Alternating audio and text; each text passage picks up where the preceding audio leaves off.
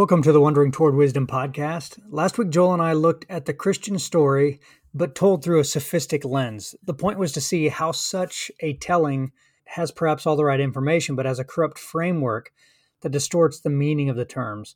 Today, Joel and I talk about what the Christian story would look like if we were to understand God as being manifest most clearly in the self-giving life, death, and resurrection of Jesus. While it might seem elementary, it seems that we usually look at Jesus through the lens of sophistry rather than letting Jesus undermine our tendency to be sophists. So in this episode, we say a few things about how Jesus and the doctrine of creation ex nihilo shows sophist metaphysics and theology to be erroneous. And we give a retelling of the Christian story somewhat clumsily and with a few questions unanswered. But all of this in light of Jesus. Wandering Toward Wisdom is a part of the Tactical Faith Podcast Network. Check out tacticalfaith.com for information, blogs, ways to contact us and support us. And if you have questions, comments, or complaints that you'd like to direct to me and Joel, especially Joel, email us at wondering@tacticalfaith.com or tweet us at wonderingwisdom. And both of those, wondering@tacticalfaith.com and at wonderingwisdom, there's an underscore where the A or the O would be in wondering. Enjoy.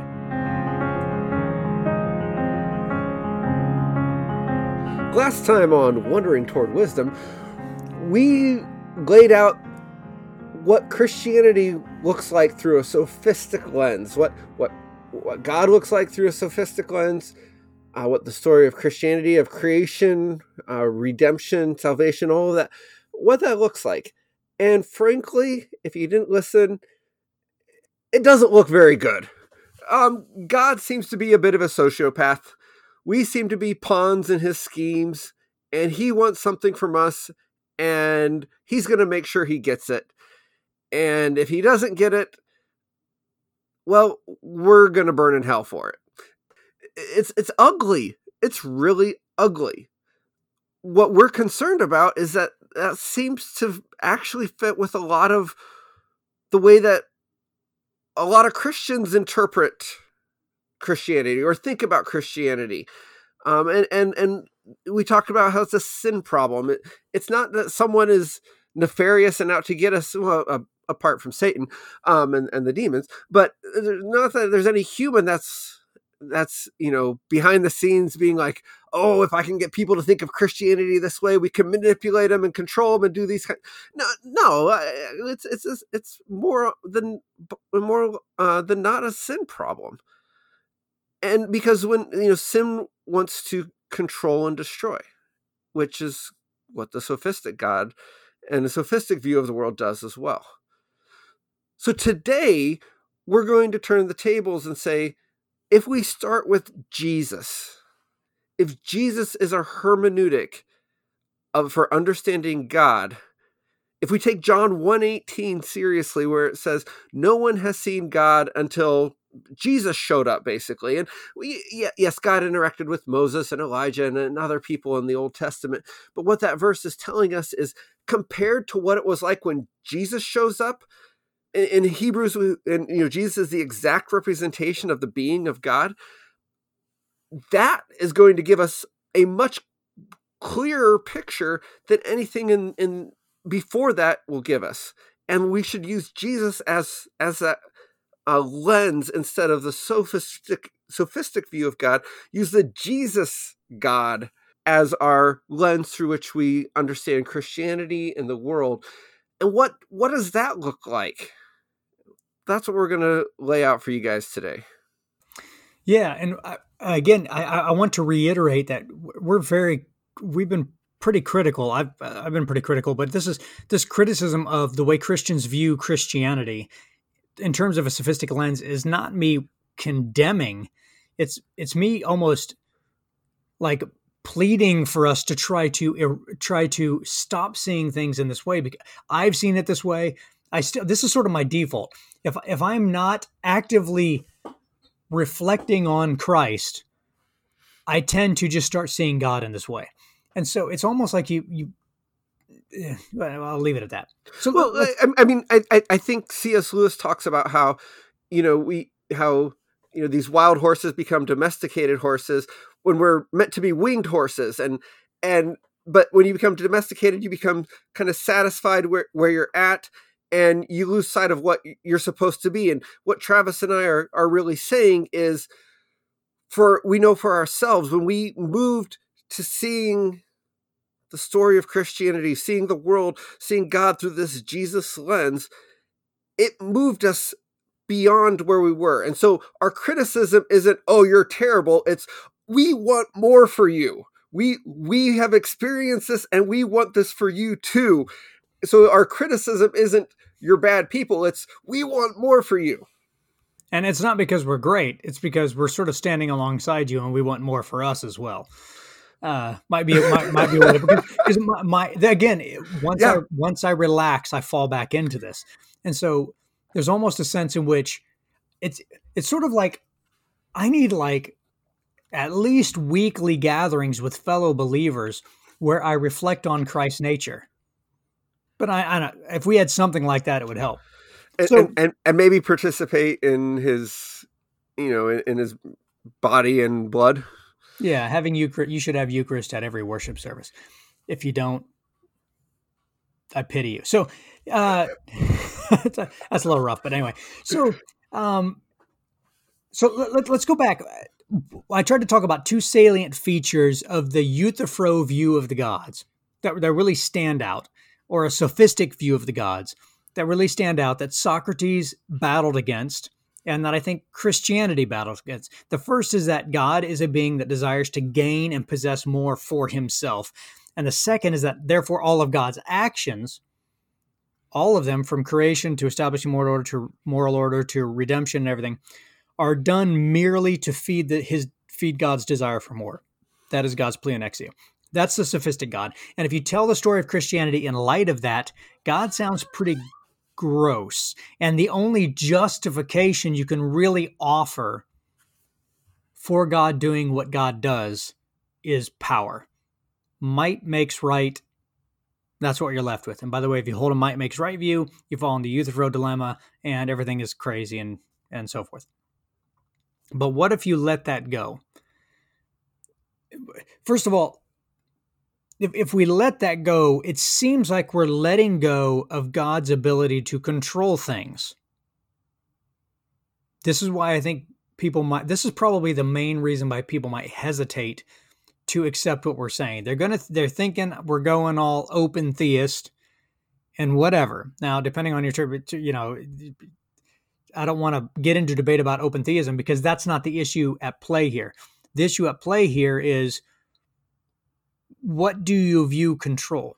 So John 10:10, famous verse, the thief comes only to steal, kill, and destroy. I have a problem with you viewing God as that thief. I don't think God has come to steal, kill, and destroy. I think Christ came that we may have life. And I happen to think that Jesus is the best representation of God because the Bible says so. And I believe the Bible. Okay. So that's where we're going. Now, I don't care what your theology is here. That's not the issue. But the point is, if your view of control is only that you're capable of stealing, killing, and destroying, if that's your view of what it means for God to have power, you have a problem, right? And you have the same problem I've had most of my Christian life. Okay. So what does it mean to look at God as creator, truly creator ex nihilo? What does it mean to look at God through the lens of Jesus? Well, we've talked about these. So the two main points of sophistry: God is a being that desires to gain more for himself, and everything that God does is therefore for the purpose of gaining more for himself. We've already talked about, in the last episode, we talked about why why God as creator doesn't even make it. If God is creating ex nihilo, it doesn't make sense that he's making more for himself, because he's creating out of nothing, which means everything that comes is an overflowing of his own, of himself. Now, I'm not saying we're a part of God, right? This isn't some pantheism or panentheism. I'm saying that there's nothing that we could add to God, which I think everyone agree with that. So therefore, God can want nothing from us. I mean, that seems to be built right into the beginning. Therefore, God's actions can't be for the sake of just getting more for himself, because that doesn't make any sense. So what is God doing? And what does it mean that God is a jealous God, or God desires that we glorify him? What could that possibly mean? Well, maybe we can look really quickly through through the story of Christianity, and Joel's going to have to help me out here a little bit because I don't have this fully thought out, because it starts to get hard to talk about.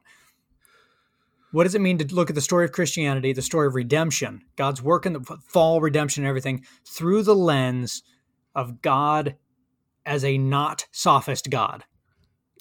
And let's just try and give some rough boundaries on this real quick. If the thief comes to steal, kill, and destroy, then the one who is the opposite of the thief is one who comes to give, to bring life, and to enhance. Or create. Well, that's the creative life part. Yeah. Yeah, that's good. I mean, it seems like God is the opposite of the thief. Right. So, and the thief is the sophistic God. So maybe that's a good image to hold in your mind. The sophistic God is the thief who just happens to be powerful enough that if you help him steal, kill, and destroy, then you get a part in his kingdom. But that's not how God functions. Unfortunately, I think our might makes right view makes God into a thief, but he just happens to have big enough guns that he also runs the government, which sounds like that's happened before. We talked about the sophist view of the story of Christianity. What would it look like for us to tell the story in a way that looks through the lens of Jesus or through the lens of creation? Let's retell the story. So the first thing that we see is that God gives life out of his own abundance. He creates out of his own abundance that leads to service, as we see in Jesus, even to one's enemies, and bears up under suffering, even unjust suffering, even for the sake of one's enemies, out of that overflowing abundance. And the self-giving which brought the world into being overcomes even death. For death is the power to undo creation, but the power of creation is greater than the power of destruction. Right? Does that seem like I think that's a good anti-sophistic view. Okay. So God did not create out of need or desire to get more for himself. Then why would a God have created? Well, he created out of abundance and a desire to give of himself. So he creates. And if you look at Adam and Eve, he created them not just to sit around and do nothing all day, but their job was to have dominion over creation, which isn't a sitting and ruling, but it's an enhancing. That their job was to take the garden and help it to grow and to expand and to become greater than it already was. Yes, out of human, and we see this in some human endeavors. We have the capacity to bring out of our self-giving abundance to the world around us. And that's what God does. And at our best, that's what we are capable of doing. So God gives of himself. He makes humans in his image to reflect the glory of self-giving. Humans decide to be self-taking. They reach out and try to grasp by their own power and knowledge equality with God. There's a little Genesis 3 and a little Philippians 2 going on there. They begin to possess and consume, reflected in the curse on the land and relationships, and it's made clearest in the killing of one brother by another.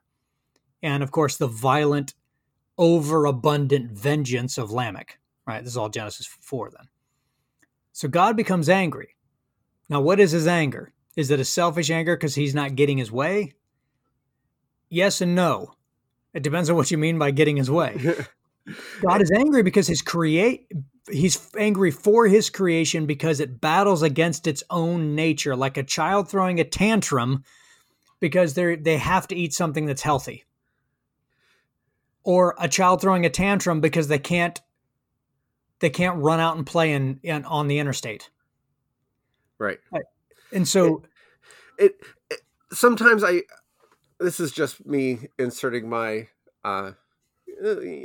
mildly heretical thoughts, but sometimes I wish that the Bible had used multiple words instead of just anger, like, because it seems like sorrowful might better capture what is intended by the anger. That when we talk about anger, we have this sense of self-righteousness that we attach to anger that isn't what God has in what it seems like God has in mind when he was angry. It's more of a compassion and sorrow that that these people he loves so deeply are destroying themselves.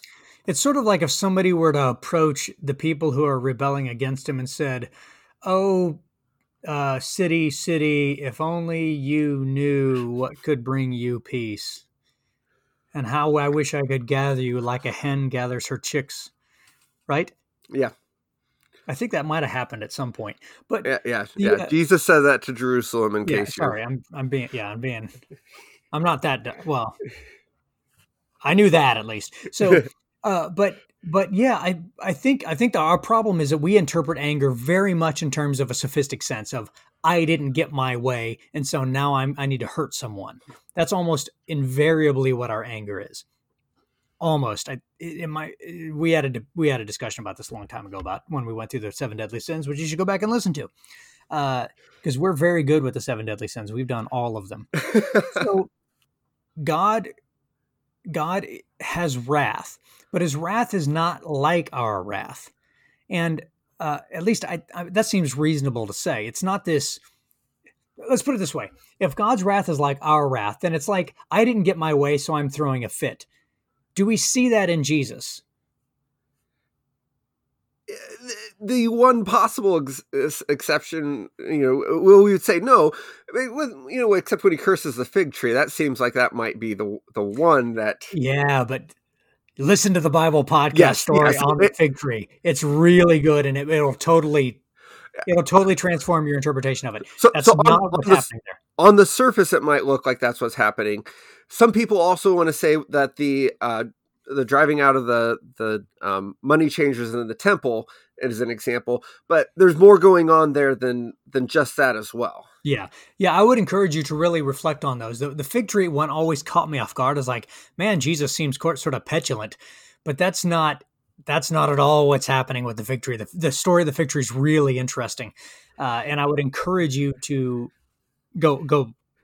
Anyway, we'll even try and put a link in the show notes because we think it's that good. Yeah, it's to understand what's going on with the story of the fig tree. It's beautiful. Anyway, so it's sad but beautiful. So God has this wrath, but his wrath is built upon the idea that things are failing to live in accordance with what they're meant to be. And again, it's kind of like a child throwing a tantrum. And everything that we're doing, God keeps giving us direction, keeps acting to save, and then saying, "Listen, this is what my kingdom is like." We might say, "My people, this is what my kingdom is like." And he said, and he even creates a people and tries to create a nation that can serve as priests to the whole world. Not a conquering nation that goes out and beats up all the nations, but becomes a place where there's peace and wisdom and love and a justice, a merciful justice that is far beyond anything in the world. But those people never do that. They keep making, I think the phrase, I forget exactly where, but the phrase is, "We've made a treaty with death," which is exactly right. What they meant by that, by the way, is we've made a treaty with a powerful nation. But they made a treaty with death. We now have an alliance with death itself, which is exactly right. The power of death, you make an alliance with it. The one who lives by death will die by death. There's a movie called Murder by Death, I think, an old one, which seems sort of... I think so. But the point is, the one who lives by the sword will die by the sword. The power of the sword leads to the power of the sword. God's power is not the power of the sword. It's something else. The power of the sword is the power to steal, kill, and destroy. God's power is the power of creation, which is far more powerful than the power of destruction. Otherwise, God never could have created. So people are trapped. We're incapable of even recognizing what God is getting at. That is, we're sort of we're blinded by the power of death. Why? Because the whole world functions this way, right? The power to destroy we're trapped by the desire to have the power to destroy so that we might consume, so that we can get more. And then even when God acts, we see him in light of that. And so we see God as nothing other than a tribal God, no different than me, just more powerful. And so we try to use God. And when God doesn't work out for us, doesn't serve my purposes, I'll put my trust in something else. In fact, what I'll probably do is put my trust partly in God and partly in other things. So let's say the I think wrong interpretation of what Jesus meant when he said, give to Caesar what is Caesar's and give to God what is God's. The idea is that, well, part of my life is devoted to this. I put my trust in this for part of my life, but I'll put trust in God for other parts of my life. So my spiritual life, I'll put my trust in God, but for all the everything else, I'm putting my trust in whatever else. That's not really how it's supposed to work. It can kind of look like it's supposed to sort of work like that, but that's not really how it's supposed to work. We're enamored with the power of death. And so we try to use God when God doesn't work out for our purposes. We put our trust in other things, that is God, other gods, the power of money, the power of weapons, so on and so forth. There still remain small islands of love and self-giving, obviously, primarily found in family and the rare, deep friendship that takes place. But overall, it is not love and self-giving that runs the world. It's the power of death that runs the world. And it is the ability to run the world in that way to which we have committed ourselves. So God's wrath is his wrath is a kind of suffering over the world that is squandering its opportunity to take part in the abundance of God's life. So let me repeat that. God's wrath is a kind of suffering over the fact that the world is squandering its opportunity to take a part in the abundance of God's own life. His wrath is kindled against this power of death. He sent Jesus to fall into the hands of death, and by the abundance of that self-giving love that created the world, overcome death. Another way you can think of it is God's wrath is letting us destroy ourselves to an effect. When God demonstrates his wrath, he's not smiting us as much as he's weeping as he sees us destroying ourselves and letting us suffer the consequences of our own poor decisions. Yeah. But yet he loves us enough that he's going to find a way to redeem us from the effects of those destructive consequences. Right. I mean, the wages of sin, what people don't seem to realize is the wages of sin is death. That means sin and death are tied together. It's not like the sophistic view is we're living our own lives. God calls it sin because he doesn't like us. And so he adds a punishment to it that is not organically tied to it. But no, sin and death are the same thing. Yes. Sinning is a small amount of committing death upon yourself. So it's not like God, I don't know if God sometimes, speeds up the process or, greases it or supports your choice to die, or whatever. But sin is the pursuit of death. God doesn't have to kill you. You're doing it yourself.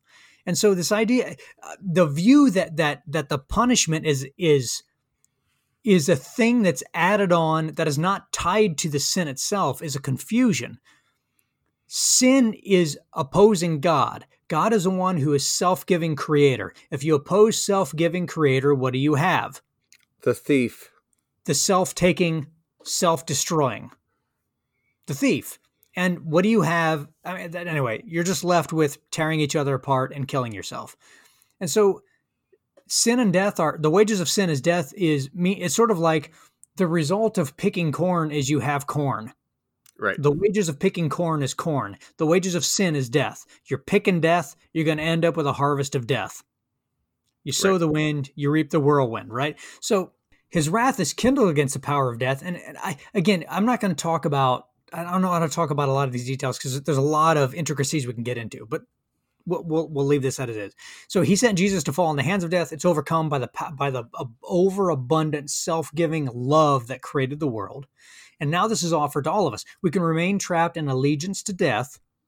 which, by the way, has in fact lost its grip on the world. You know how I can see that? Because Jesus rose from the dead. Amen. Which means the power of death is broken. Now, we're all still dying, right? But it doesn't change the fact that the Lord of life is Lord. Jesus is Lord. He overcame death. He is Lord. Therefore, death is losing its power. It's like the world hasn't gotten the memo that the battle or that the war is over, and so right. death is still exercising the diminishing power where it can, but its power has been dismantled. The source of its power has been dismantled, and the day is coming when death will be no more. Right. But the issue is, even the church, which is the harbinger of the kingdom of heaven, the harbinger of self-giving abundance, has surrendered in many respects. Many of us have surrendered, partly because we can't see any other way, to the pursuit of power in the way that the world does things. And we justify this by looking at God and seeing God as a sophistic God. We're very much like Euthyphro.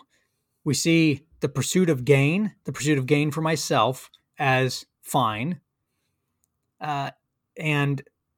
Because God's that way anyway, as long as I worship God and I do the right thing, right? And we get complicated. We suddenly find that we're not even talking about Christianity anymore. We're talking about something else because we keep looking at personal gain. Everything's about personal gain. We present the gospel as personal gain. Look, if you say the magic words, you believe in Jesus, you get to go to heaven. What about the take up your cross and follow me? Because Jesus didn't say, hey, all you got to do is go through the 4 spiritual laws and then you get everything. He said, if you follow me, you will give everything. And in so doing, you will gain far more than you could possibly imagine. But you can seek to gain the whole world, but then you're going to lose everything. You'll lose far more than you can possibly imagine. Do you see what's going on here? Like, Jesus's message is you will get everything. Because when you give everything, that is the power that made everything. Does that make sense? So it sounds like I'm just saying everything over and over again. Well, I mean, you look at Paul, and he said, when I was with you, I resolved to know nothing but Christ crucified, because he knew if he kept his focus on Jesus' self-giving love, demonstrated most clearly on the cross, that everything else would make sense. Everything else would fall into line, provided the focus was on the truest picture of God. Right. And not the conquering Messiah who comes and beats down his enemies by raising up an army and killing the Romans, but a conquering Messiah who overcomes death itself. Not one that wields death, but one that overcomes death. And so, what if we remain entranced by the power of death, which seems to be running the world and giving us all the worldly things that we think we desire? Then we will not belong in the kingdom of God. We will be separated from the self-giving abundance of God and will suffer whatever it is to be trapped in a world of selfish consumption. That is, always consuming and never being filled. And it's very plausible to say that it's not that God sends us to that world, but it's the world that we inhabit ourselves. And so we can't receive what God wants to give us because we are so self-focused that we are unable to receive because we are unable to give. Right. Was it Lewis that said that hell was locked from the inside? The gates of hell were locked from the inside. Yeah. And I know that Lewis gets a little bit weird in a lot of people's interpretation, but I think there's something like that. We make hell. In it, something like that. I mean, I'm speaking very sloppily here, but there's something about Sartre's No Exit that kind of fits here, right? Hell is other people. And if you read his No Exit, and I know it gets a little bit weird with the sexual relationships and so forth, but bear with me here. It's within the context of his worldview, it was possible for them to create a paradise, but because they were turned in on themselves, they made a hell. They had all that was required to make a good world. Now, of course, it would have involved some relationships that we consider that Are that are problematic. inappropriate, but they're problematic. Yeah, obviously. But nevertheless, the message of the story seems correct in this. If we could give of ourselves, we can make a place of wonder. But once we turn on for gaining ourselves, we bring the worldly desire to control, to steal, kill, and destroy into the kingdom, and now we no longer belong in the kingdom. You might look at it as something like Acts 2, Acts 4, what was going on there, and then Ananias and Sapphira come and they try to gain something for themselves by giving charity, but lying about it. They didn't belong, and the Spirit made sure they weren't there. So I don't know if I should laugh about that. So if you look at the second version of the story, which you spent a lot of time saying, it contains basically all the same facts as the first story. It uses some of the same words, wrath and all this kind of stuff, but it is interpreted in light of the character of God as revealed in Jesus and revealed in God as creating ex nihilo, and in fact all of Scripture, rather than a sophistic view of God. So we've now come to understand love, wrath, moral law, which we didn't talk much about, except that moral law is really what is the way for you to live such that you become fully who you were meant to be, that is, have abundant life. We've understood that in non-sophistic terms, but we don't normally understand things that way. And one last thing with regard to this. If you're paying close attention, you'll notice, and I said this a few times though, you'll notice that seeing God in sophist terms is to see him through the lens of sin. Interpreting the perfectly good God through a lens corrupted by sin is to see him incorrectly. In fact, it's almost to willfully see him incorrectly. So the first story that we told, the sophist view of God on the previous podcast, that's how we tend to think of God because we are sinful creatures and sin corrupts our even our intellect. I would say it corrupts our evaluative outlook. It is a fundamentally flawed evaluative outlook. You got to go back to previous podcasts to understand what we're talking about with that. But this is why it's a default mode. It's so easy to fall back into that craving after power, the craving after the power of death. But to worship Jesus is to see God, to worship and to focus on Christ crucified is to see God as God really is. Which means goodness is essential to God's nature. Self-giving abundance is essential to God's nature. And this, by the way, this is just a quick aside, but it should have been the whole thing. This is why goodness, morality, piety, all arises directly from God's nature. How do we know what is good? The self-giving that brings life is the good. That's yes. God's very nature. We see it in creation. We see it in Jesus. Amen. That solves the Euthyphro Dilemma, by the way. Amen. But that's it. Hopefully this has been somewhat clarifying on the idea of why I think the Platonic competition against sophistry is perhaps the perennial human issue. Do we see things as sophists see it, or do we see it as Plato sees it? Or to put it another way, I know this sounds a little tricky and maybe heretical, do we see it as sinners, as empire power people, or do we see it as followers of Jesus? And that's a huge thing that we should get into here about how do we fundamentally define ourselves as persons? Do we define ourselves as sinners saved by grace, or do we define ourselves as humans created in the image of God? Yeah, with the dignity that comes from that. This gets us into some iffy territory, because I think even the ideas of grace and sin and all this other kind of stuff have been misused. Not because the terms are wrong, and not because they're referring to something that's not true, but because we've interpreted them in a sophistic way instead of in terms of a biblical Christ-centered way. So are we fundamentally evil? No, we're not fundamentally evil. We're fundamentally good. I read it in my Bible. It says it right there in Genesis 1, right at the beginning. We're fundamentally very good, made in God's image, reflecting his glory. But there's something broken about us, something broken that we can't seem to get out of. We're trapped by the power of death. This is all basic Christianity 101, but there's a difference in the way that we understand it. When you understand it in terms of sophistry, because I could go through story after story of talking to people who have talked about how, well, I'm a sinner, I'm just a sinner, and everything I do is filthy rags and blah, blah, blah, blah, blah. And this was this kind of speaking, which seems to be appropriate theology. It has all the right words, all the right systematized theology, perhaps, was holding them in their being trapped by sin. Right? This is what we think of ourselves when we've lost I would say even lost the desire for virtue, lost the desire to become more than what we are. It's almost like an excuse in a sea of despair. I'm a sinner saved by grace can be a call of despair, or it could be something else. But in that context, sinner means there's something broken about me, but I'm made whole again by grace. Not changed into something else.